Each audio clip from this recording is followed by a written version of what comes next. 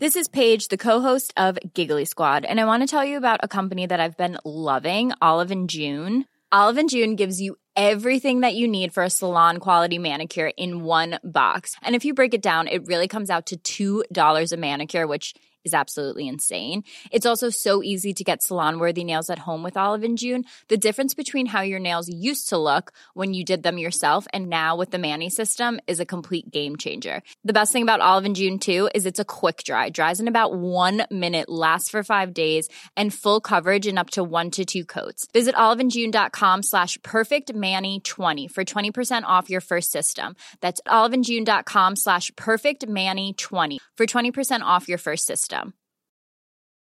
Everyone knows therapy is great for solving problems, but getting therapy has its own problems too, like finding the right therapist, fitting into their schedule, and of course, the cost. Well, BetterHelp can solve those problems. It's totally online and built around your schedule. It's surprisingly affordable too.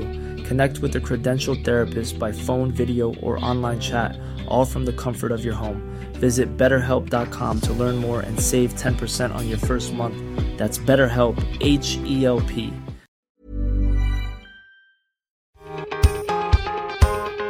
Hello, you're listening to The Future of Media Explained with me, Press Gazette Editor-in-Chief Dominic Ponsford. And this week, we're learning all about how to build a podcast from scratch.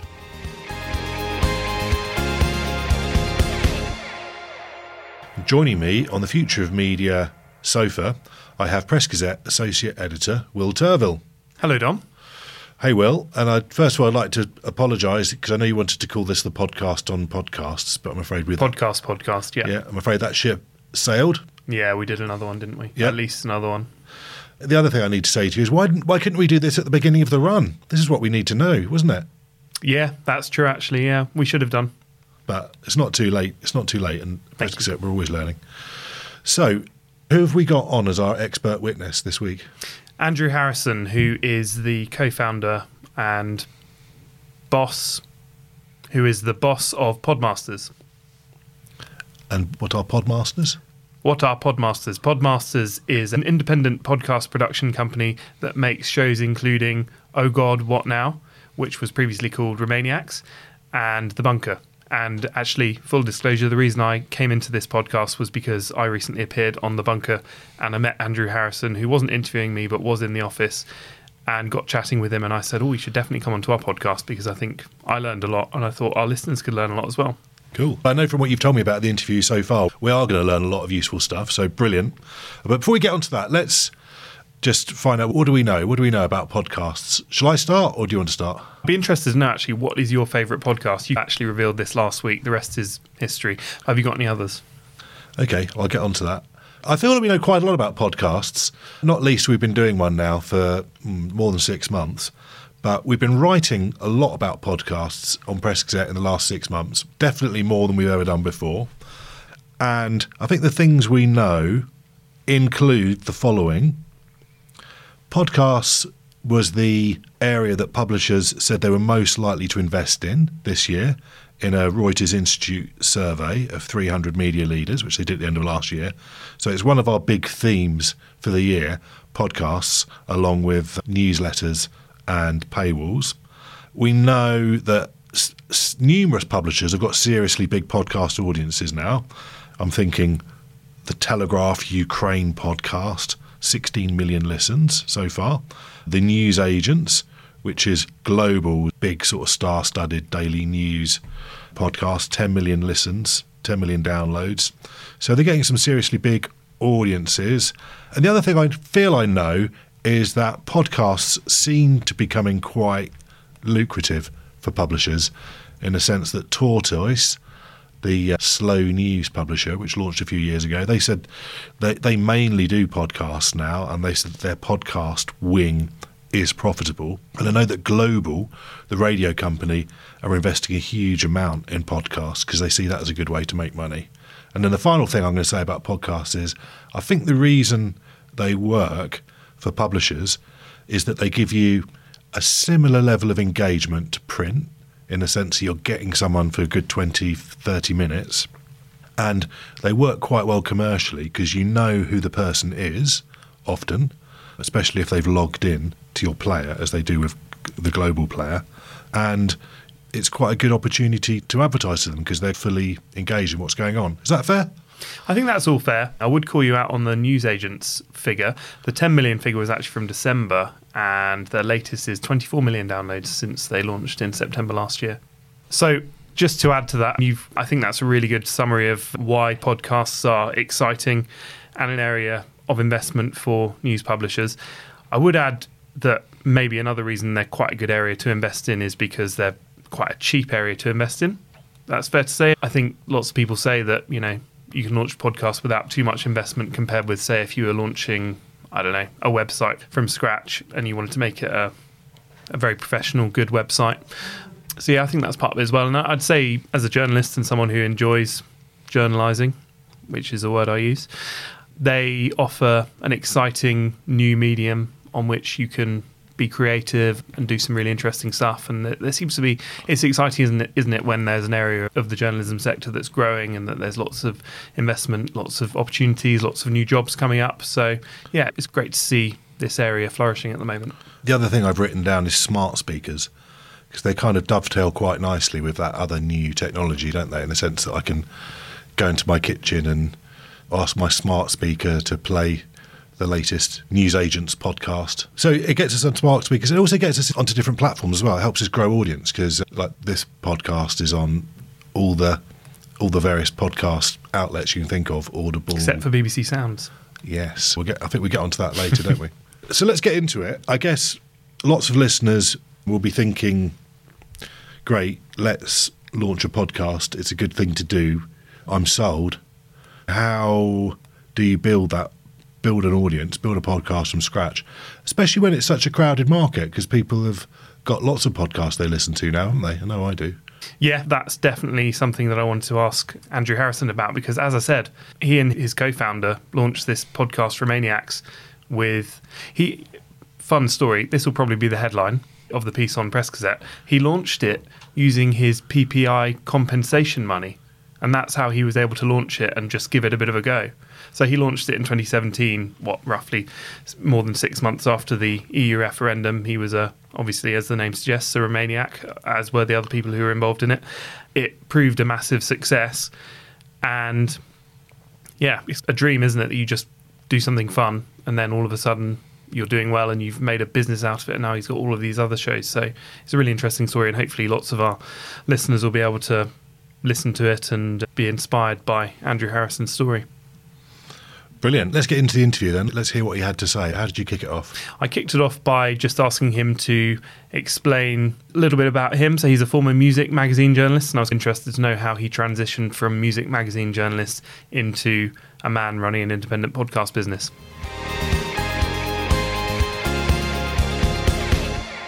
I got started in music magazines, which is always my dream. Ever since I was a little child, I always wanted to be a journalist, and music was my thing, and I always wanted to write for the music press. And luckily enough, just as I was finishing university in Leeds, the kind of post-Q magazine boom was happening. So I pretty much finished my finals on the Friday, and on the Monday was on a plane to San Francisco to interview UB40 for Select magazine, which was launching, which I became the editor of. And I had a long and very fun time in music magazines, edited Q magazine twice, Mixmag twice, worked on the Word magazine with Mark Ellen and Dave Hepworth, who had founded Q and founded Mojo.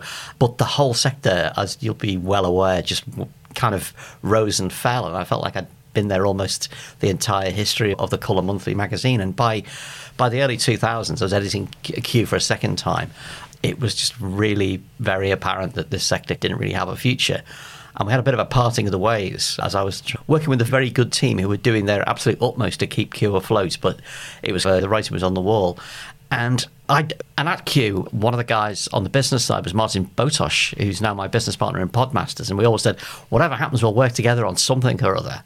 And we just experimented with podcasts in the mid-2010s. We launched a pop culture podcast called Big Mouth, which was tremendous fun. Didn't really get very many listens, but it enabled us to find our way around podcasting, what made it work, what were the dynamics, how to physically do it, how to turn the kind of ideas that I would have for print into an audio proposition. And we decided that we needed something alongside it. It ought to contrast but have a similar feel to Big Mouth. And it ought to be about something we were all obsessed with, and that thing was Brexit. So we launched, on a whim, Romaniacs with Ian Dunt and Doreen Linsky and Naomi Smith and Ross Taylor and then Alex Andreou. And we were amazed at how quickly it took off. We had 10,000 listens within a week, 20,000. And before long, we were doing about 40 to 50,000 on a weekly podcast purely about how dreadful Brexit was. And it was, I think we found a way of providing the catharsis for an awful lot of people who were not hearing that anywhere else. The major thing that they would talk about was the kind of fake balance that was imposed upon most media by Ofcom rules. You have to balance the argument. And there was nobody legally able to tell the truth as these listeners saw it. So that was the kind of making of as we built this thing up to, we had a couple of editions, did 100,000 plays. We interviewed Tony Blair and Nick Clegg, but also brought in really fun people as well, like Al Murray and Mark Gatiss and Chris Addison. Basically, if you were a Romaniac, you were interested in us and we were interested in you. And it was become the centerpiece of the business. We rebranded it because obviously can't remain in the EU anymore. We've left the EU. So we racked our brains and we changed the name to Oh God, What Now? Because that seemed to sum up the spirit of the times. And then around that, we've launched lots of other podcasts. We've got a daily political explainer called The Bunker, where we just go into one item on a kind of 20-minute deep dive. We have a documentary series called Doomsday Watch with Arthur Snell, who is a former diplomat he's been across the world in points and kind of flashpoints, border areas, and he looks at the threats to global stability and global peace that maybe don't get the attention they ought to get. We also do co-productions with Steve Richards' Rock and Roll Politics, Origin Story with Ian Dunt and Doreen Linsky. So we have a kind of really big mixed business, and I'm really glad that we've been able to recruit a lot of people. We've got recruited a lot of young audio professionals, some of them in their first job. And to me, it feels like we're able to give the same shot to these people that I got in 1990 when there was no particularly good reason to give me a job, but I got a chance and it worked out. And we've managed to assemble a pretty talented young team. And I'm now the old guy in the room, which is quite fun. When exactly did you launch Romaniacs?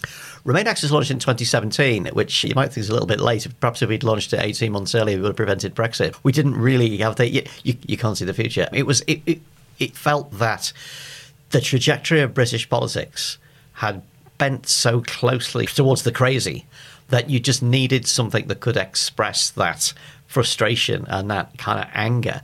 And when we set it up, we said to the core panelists, which is Dorian, Ian, and Peter Collins, who was part of the early team, we'll pay you when we can pay you. It really was one of those things because we had no idea whether we get 0 listeners. It might have been me and Andrew Adonis, and that was it, listening to the podcast.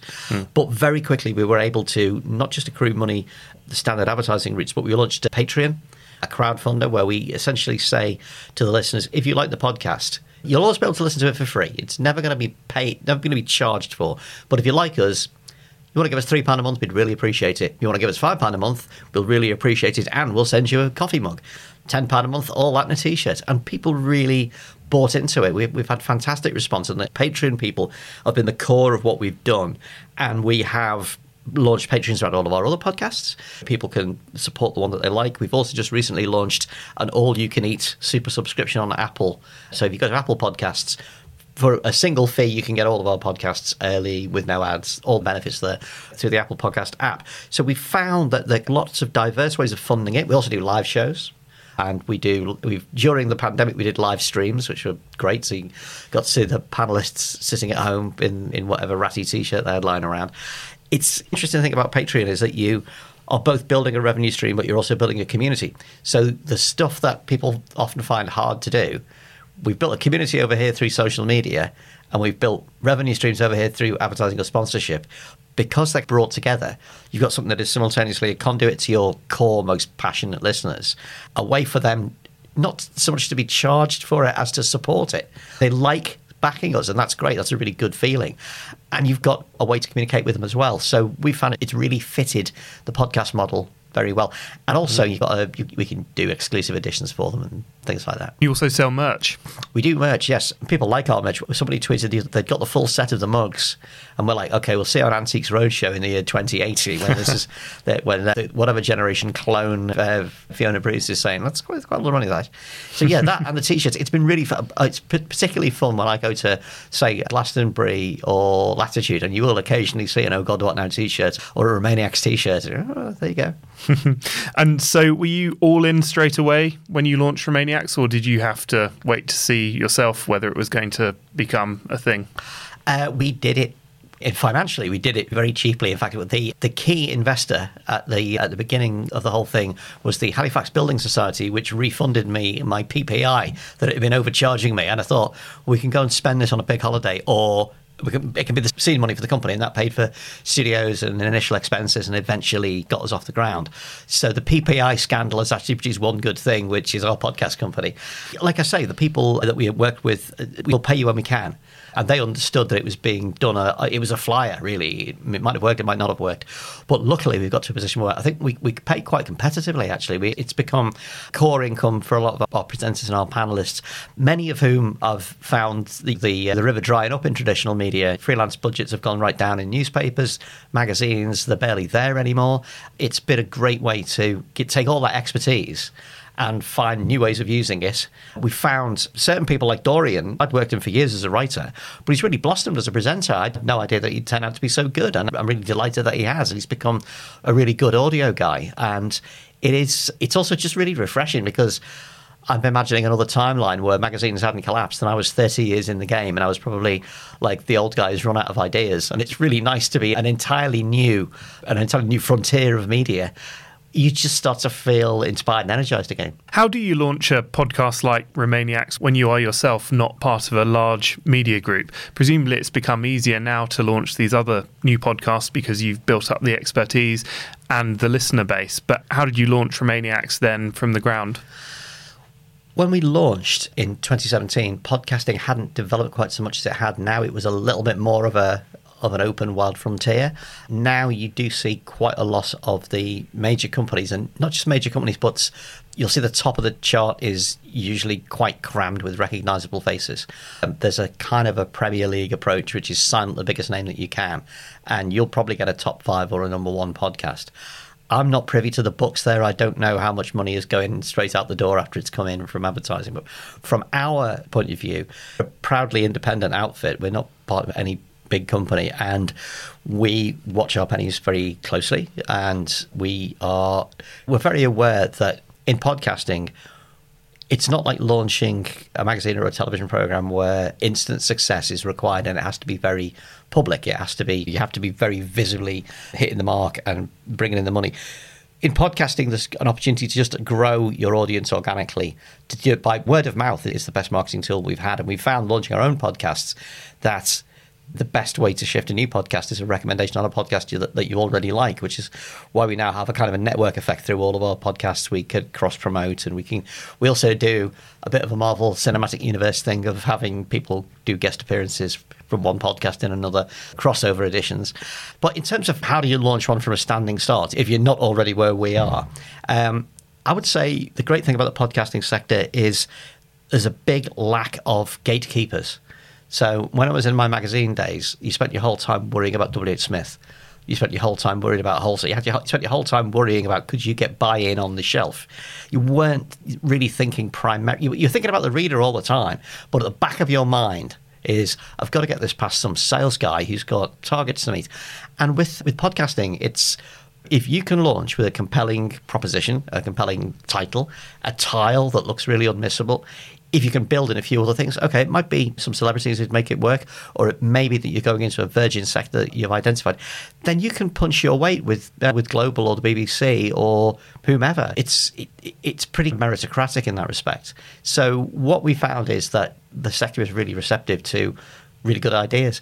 That might not be the case forever. It may be we as the sector matures and it gets more crowded, it may become necessary to employ in more of the kind of straightforward dark arts of marketing and so on. But so far, we've found that we're able to get a healthy listenership away, primarily by launching alongside pre-existing podcasts with a strong listenership and just saying, you might like this, you might like this, you might like this.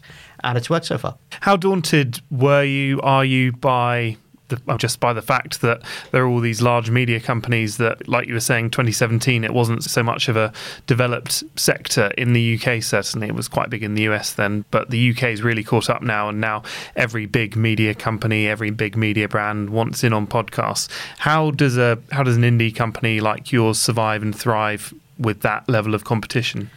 I think, firstly, the arrival of the big brands has just helped grow podcasting anyway. So the more people listen to podcasts, the better for everybody. The more it just grows the universe of listeners. And I think podcasts are a bit like watching streaming television. After you've got into them, linear television just doesn't do it anymore. And I know this even from the most conservative media users I know are my parents. And for them, it's all Netflix and Amazon and Apple TV now. They barely watch the BBC, and they target BBC viewers. In terms of how do we compete with giant launch from a giant media conglomeration, we tend to build our shows as podcast only. And because we're not from an audio background, we don't have radio preconceptions, right? So a lot of what we see from big brands is really a radio show. Feels like a radio show. Sound design is like a radio show. The kind of view of the world is the thought that at the back of your mind you're going to have to go to the travel. It tends not to go into the longer, deeper, and also more convivial, more team-based thing that makes a really good podcast tick. We realised pretty soon after launching Romaniacs that people were coming for the Brexit because nobody else was talking what they were talking about, but they were actually staying for the team and the mix of people and the sense of humour and the fact that those people could say the things they can't say on the radio. We have political correspondents who can take an extremely definite angle on something. They can lose their temper and swear if they want, which the listeners quite like. So, the fact that we are not coming at it, our background's not in radio, our background's not in, here's how you make a half-hour radio show, here's how you make a running news show. We look at every idea fresh, we look at every format fresh, and that seems to give us a bit of standout in the very crowded app window, where you're in any category, you're looking at hundreds of options. And we've managed to express through our titles. But episode titles are really important. We put a lot of thought into that. The thing that I enjoyed most in the magazines was writing the headlines, because you could just compress so much meaning into a handful of words, into a clever pun, into a play on words. And we try to do that with the episode titles. And I see quite a lot of competitors don't. They tend to go for the straight SEO approach. And we found that our listeners really do like a kind of a characterful title as well as a characterful team and a characterful set of ideas.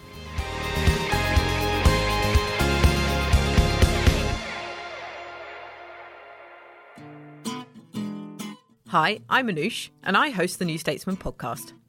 Twice a week, we get under the skin of Westminster to help understand what's going on and what's going to happen next.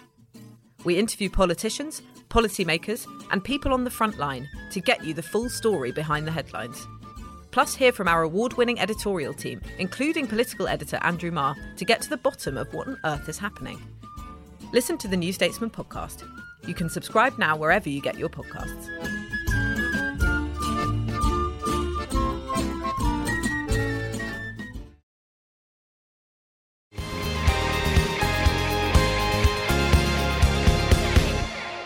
The BBC seems increasingly interested in podcasts, and it's an audio powerhouse already.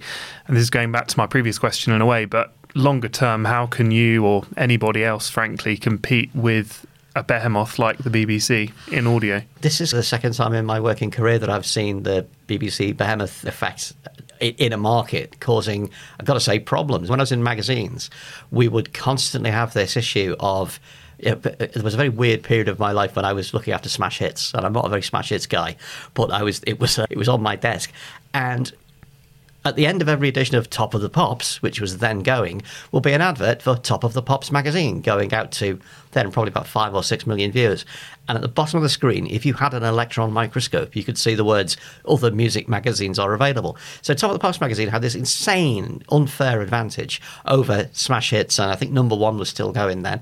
And I'm not going to say it finished them off, but it certainly didn't help them, and it put them into a spiral from which they never really recovered. Similarly, other BBC magazines had this unfair advantage, which really put the independent sector on the back foot in a way that they simply couldn't compete with. I think we're getting to a similar point there with Sounds, because for a lot of people who are maybe not as media adventurous as maybe others are, BBC Sounds is podcasting. It's the universe of podcasting. It's where all the podcasts are, and there aren't any other podcasts. It is advertised to them regularly on radio and television. It's pushed through the BBC website. It is the fact that what was iPlayer Radio and Sounds have been merged, live streaming radio and podcasts and sort of Listen Again has all been merged into the one thing. So the BBC is very successfully creating a situation where it's the one stop for audio. But what that means is that independent broadcasting is disadvantaged. It means that people are going to expect from podcasting what they get from BBC Radio. Now, I'm a huge fan and a huge proponent of the BBC, and I think that what this government in particular has been trying to do to it is shameful, and I'm very much hoping that the next government reverses the decisions on the licence fee. That said, I don't think we're getting a fair crack of the whip in podcasting. I think there's a real danger that a kind of a lid will be put on the ability of independent podcasting to grow. And there is precedent for the BBC being compelled to support independent producers. We've seen BBC Television compelled to use independent production companies to bring life to some of their existing properties, to very much on the Channel 4 publisher model, the original Channel 4 model, when it was Channel 4 won't make any programmes at all. It will simply commission and publish the productions of independent companies. I think there's an absolute case that Sounds ought to be opened up to independent podcasts, that you ought to be able to see Alistair Campbell and Rory Stewart, or The Rest Is History, or Guardian Football Weekly, or our podcasts in the Sounds window, because that's where people are going. It's not really akin to, say, Radio 2 or BBC 3. It's akin to a newsstand. And if the BBC owns one of the biggest newsstands, not the biggest, Apple Podcasts and Spotify are bigger, but if the BBC owns one of the biggest newsstands in the country, why would it only sell BBC product? Interesting. What's your favourite BBC podcast? Well, actually, ironically enough, I enjoy the BBC for actual real-time radio more than its podcasting. So I'll always listen to 606. The Today programme in the morning, although it sometimes drives me mad, is kind of part of my ritual. So the BBC is really good at real-time radio and reactive stuff and rolling news. For many of the things that are high on the podcast chart from the BBC are actually Listen Again for, say, Desert Island Discs or whatever. So, that's absolutely fine, and that's where they should be. And I strongly believe that ultimately the BBC will be producing almost all of its non-news, non-live content for permanent catch-up. But that doesn't mean that they should have a monopoly on catch-up. We really need to be opening up Sounds to independent producers so that people get to see the full richness of the sector. What are your favourite podcasts apart from your own? My favourite podcast is the Slate Political Gabfest from Slate, which is basically my gateway drug to podcasting. That was the one that I'd been listening to it for years before we launched Big Mouth even. And I just thought it's still going, and it's still really good because it's serious politics with a great sense of humour. It's like it's like sitting around the table in a pub or in a coffee shop with the smartest people, but also the most enjoyable people that you could hang out with. And we've certainly been strongly inspired by what they're doing in many ways with Romaniacs. It was like we should do something like that except with Brexit. And given the kind of massively polarised nature of American TV news and the incredibly sort of shrill pitch of it across the board, across the political spectrum, it's really pitched at screaming volume. Slate is actually pretty chilled and relaxed and can look at the madness of American politics certainly with a cool eye, but also with a really good sense of humour. So that will be my favourite. What makes for a good podcast? What are the traits that make up a good podcast, and what makes a bad podcast, would you say? There are multiple kinds of good podcasts. The ones that we make depend heavily on the chemistry between the panelists and the interviewees and the anchor, because people essentially want to spend time with people that they like, who like things that they like and have interesting opinions. However, there are fantastic fully scripted podcasts. There are fantastic impressionistic podcasts. For me, the thing that unites them all, the really good ones, is that they're thinking about the listener first and they're imagining where the listener is when they're listening. So people tend to forget that podcasts are not just incredibly intimate, but they're very high attention products, right? You don't just wander into the kitchen, turn the radio on and wander off with a podcast. With broadcast radio, the key, whether it's music radio or speech radio, the key challenge is, for God's sake, don't let them turn over. People just listen in a totally different way with podcasts. You make an active decision, you put your earbuds in, you say, I'm going to dedicate this time listening to this podcast.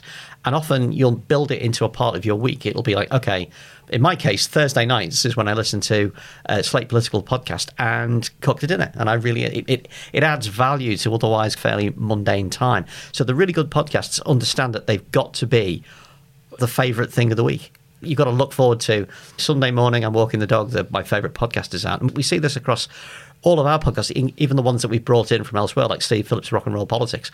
His listeners are fanatical and they really look forward to it coming out. And if there's ever a glitch and it doesn't, they're on Twitter go, where is it? So I think that's the thing that makes a really good podcast, is understanding that somebody has made an active decision to listen to this and you need to reward it. You can't, my bugbear is podcasts that take 20 minutes to get started. When people say, hello, how was your trip to the studio? Oh, it was terrible. The bus broke down. Haha, how's things? What have you been up to at the weekend? Just get to the point. It surprises me how many kind of waffly podcasts there are out there. Podcasts, like I say, they add value to valueless time. And the very last thing you can do is be wasting that time that people have allotted to your stuff. So podcasts have obviously grown in popularity. My parents recently started listening to them, which is new. What is that replacing in terms of people's time? I think it's replacing passive media. I think it is. I don't think they're listening to podcasts instead of doing something else. I think they're listening to podcasts instead of listening to filler media. I think they're replacing the kind of half turned down radio voice in the background in the kitchen that they're not really paying attention to. I think they're, in some respects, because the commute is a massive part of podcast listening, in some respects it's replacing gazing out the window. In other respects it is replacing reading a book or a paper on the bus. But it's also, podcasts are also getting themselves into time where media consumption didn't traditionally take place. Lots of people listen while running. I know people who listen while bathing the kids, and I'm not sure I would necessarily want the kids listening to our podcasts with some of our presenters getting a bit worked up over certain things, but it does happen. So in terms of what's it replacing for the older listener, I think it's replacing less good stuff, because as with streaming television, people have realised that you don't just have to watch what happens to be served up at 9 o'clock on a terrestrial channel or even 9 o'clock on a satellite channel. You can go out there and really search out something of very high quality. It's a cliche to say we're in a golden age of television. I'm not sure that people are necessarily watching more television. They're just watching better television.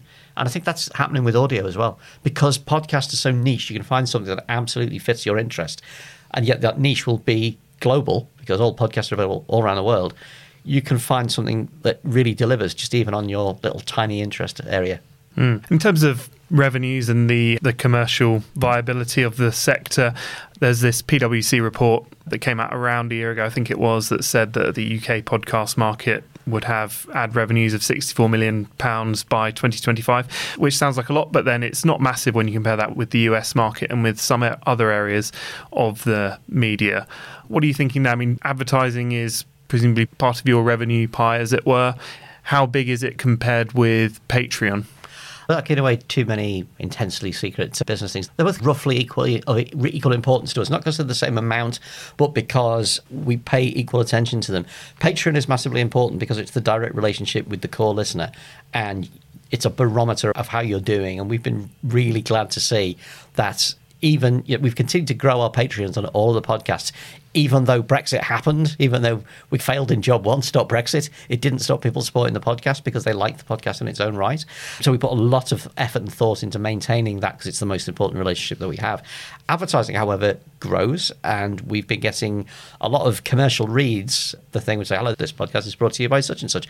And we've seen growth in those. We've seen growth in food and drink, in kind of medicine and mental health services, actually. It's been quite big. Finance.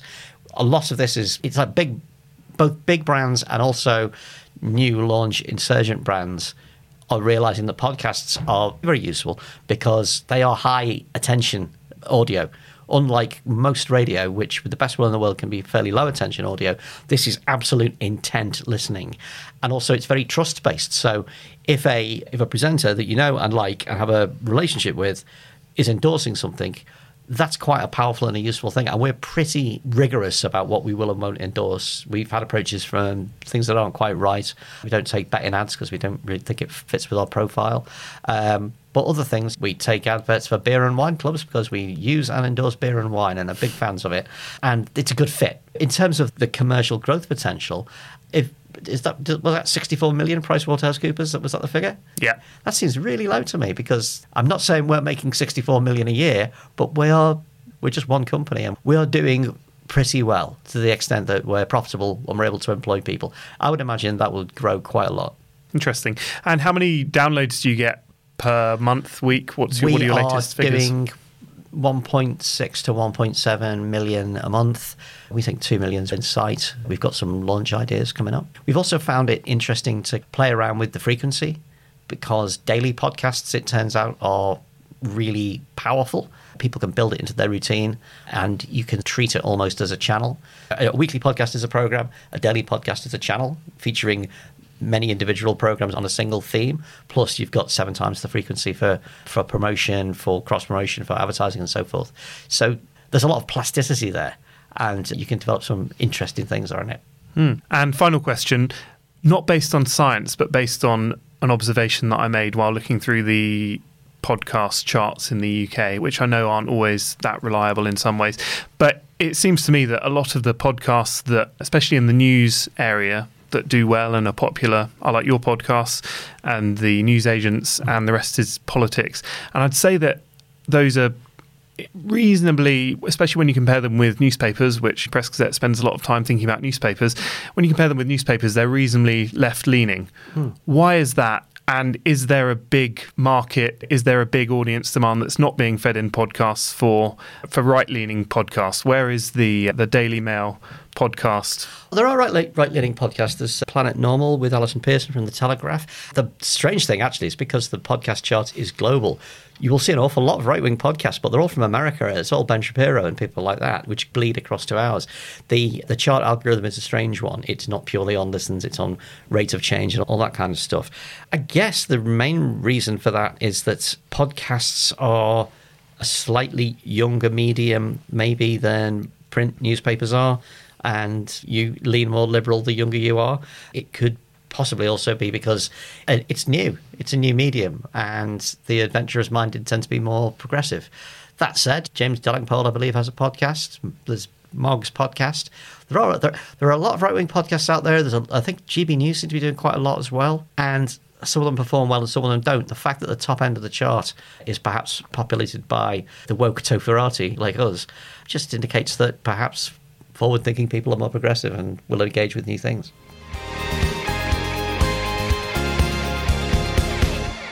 Thanks for that, Will. Fascinating interview. So what do you think were the big take-homes from it, and the big things that maybe other publishers can learn from that? Big take-home is give it a go. It's, as I said at the beginning, it is quite you don't have to invest too much money into a podcast to give it a go at least. Hope, we're not all Andrew Harrison. We can't all have big PPI payouts. I didn't get anything because I was a bit too young. But did you get much PPI payout? Can you remember? I got loads. Yeah. I don't think I even took out any loans, but I applied for it and I seemed to get some money, so I'm certainly not going to turn it away. Excellent. Anyway, I suppose the PPI scandal is behind us. Anyway, if you can get some money and you can afford to take a bit of a career break or just launch podcasts, then you should go for it, because you never know, you might end up with a huge success story. And it sounds like there's a lot of money in it, and possibly a lot more money than PwC made out in its report that came out around a year ago, at least according to Andrew Harrison's experience. I think what he was saying about the BBC was interesting, and we'll certainly make a bit of a story on Press Gazette's website. Maybe I've listened to a podcast on BBC Sounds, but for me it's not so much of an issue. It's not the only window out there. I think I first started listening to podcasts on Apple or Spotify, and I may have listened through BBC Sounds, but I think it's a really interesting area. And if he's saying that's an issue, then I think it's worth paying attention to. I think he's right, because until relatively recently, I got nearly all my podcasts from BBC Sounds. A lot of people come to BBC Sounds as a way of listening to the radio or listening to radio programmes that they missed. And then you stumble across the podcasts as a consequence of that. And then the BBC's done They've done thousands of podcasts. Yeah, I think that's a big issue. And the BBC is obviously very good at promoting its own podcasts. And I think that BBC Sounds app is like a bit of a blunderbuss in that market. It's sort of dominating it a bit. So I reckon he's got a fair point. Area to watch. What's your favourite podcast then at the moment, Will? Ooh, at the moment, I'd say I'm going to steal your answer and say The Rest is History. Yeah, that is one of my favourite ones, to be honest, at the moment, because I feel like for GCSE history, I had to learn about the Industrial Revolution, which I found quite boring. Didn't get to do much of the war stuff. And I think after that, as a result, I thought, maybe I'm not that interested in history. But it's really rekindled my love for it. So I think that's really interesting. And I love lots of news podcasts. I think Tortoise do some really good podcasts. I loved Andrew Neil's interview podcast. I think that was one of my favourites. I listened to that around a year ago. How about you? I think my favourite podcast that I've listened to is probably The Sun King, which was on Audible about Rupert Murdoch. I remember you talking about that, yeah. That's worth digging out if anyone can listen to that. I like another history podcast called You're Dead to Me on the BBC, which is like a more politically correct version of The Rest is History, but is still very good. So you've changed your tune since last week when you were talking about how great The Rest is History is, specifically because it was unpolitically correct. Yeah, no, that's not me. No. The one I'm listening to at the moment, A Very British Cult, on the BBC, which is that's the most popular at the moment, I believe. It's like an investigative journalism job, which is great. Podcast lends itself well to that. Yeah. And if I could have a mini moan about a BBC one, there's one I have listened to every episode of called Uncanny, which I've gone off it because it's a podcast which is quasi-journalistic ghost hunting. Yeah, my mum told me about that one, yeah. It's quite un-BBC, but I think they get away with it because it's a podcast, so it gets under the radar. But the conceit of it is, are ghosts real or aren't they? I don't know. And then this ghost hunter guy just goes around interviewing people, but he doesn't kick the tires of the stories. He's very happy to go along with this idea that ghosts are real and they are haunted. But you've kind of sold it for me, actually. Might give it a go. I think you have to ask who profits from those ghost stories. I think we've got lots to think about, lots to enjoy, and lots to hopefully put into practice on our own podcast as we continue to grow it. Thanks for listening to The Future of Media Explained with me, Press Gazette Editor-in-Chief Dominic Ponsford, joined this week by William Turville, Press Gazette's Associate Editor, and expertly produced by Adrian Bradley and May Robson. You can read more about the future of podcasts and all the other interesting themes about the future of media on pressgazette.co.uk. Thanks for listening.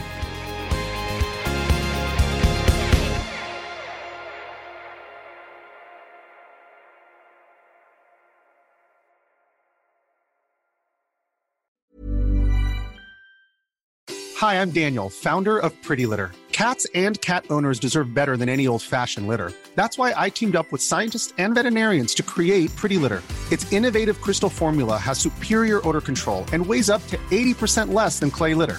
Pretty Litter even monitors health by changing colors to help detect early signs of potential illness. It's the world's smartest kitty litter. Go to prettylitter.com and use code ACAST for 20% off your first order and a free cat toy. Terms and conditions apply. See site for details.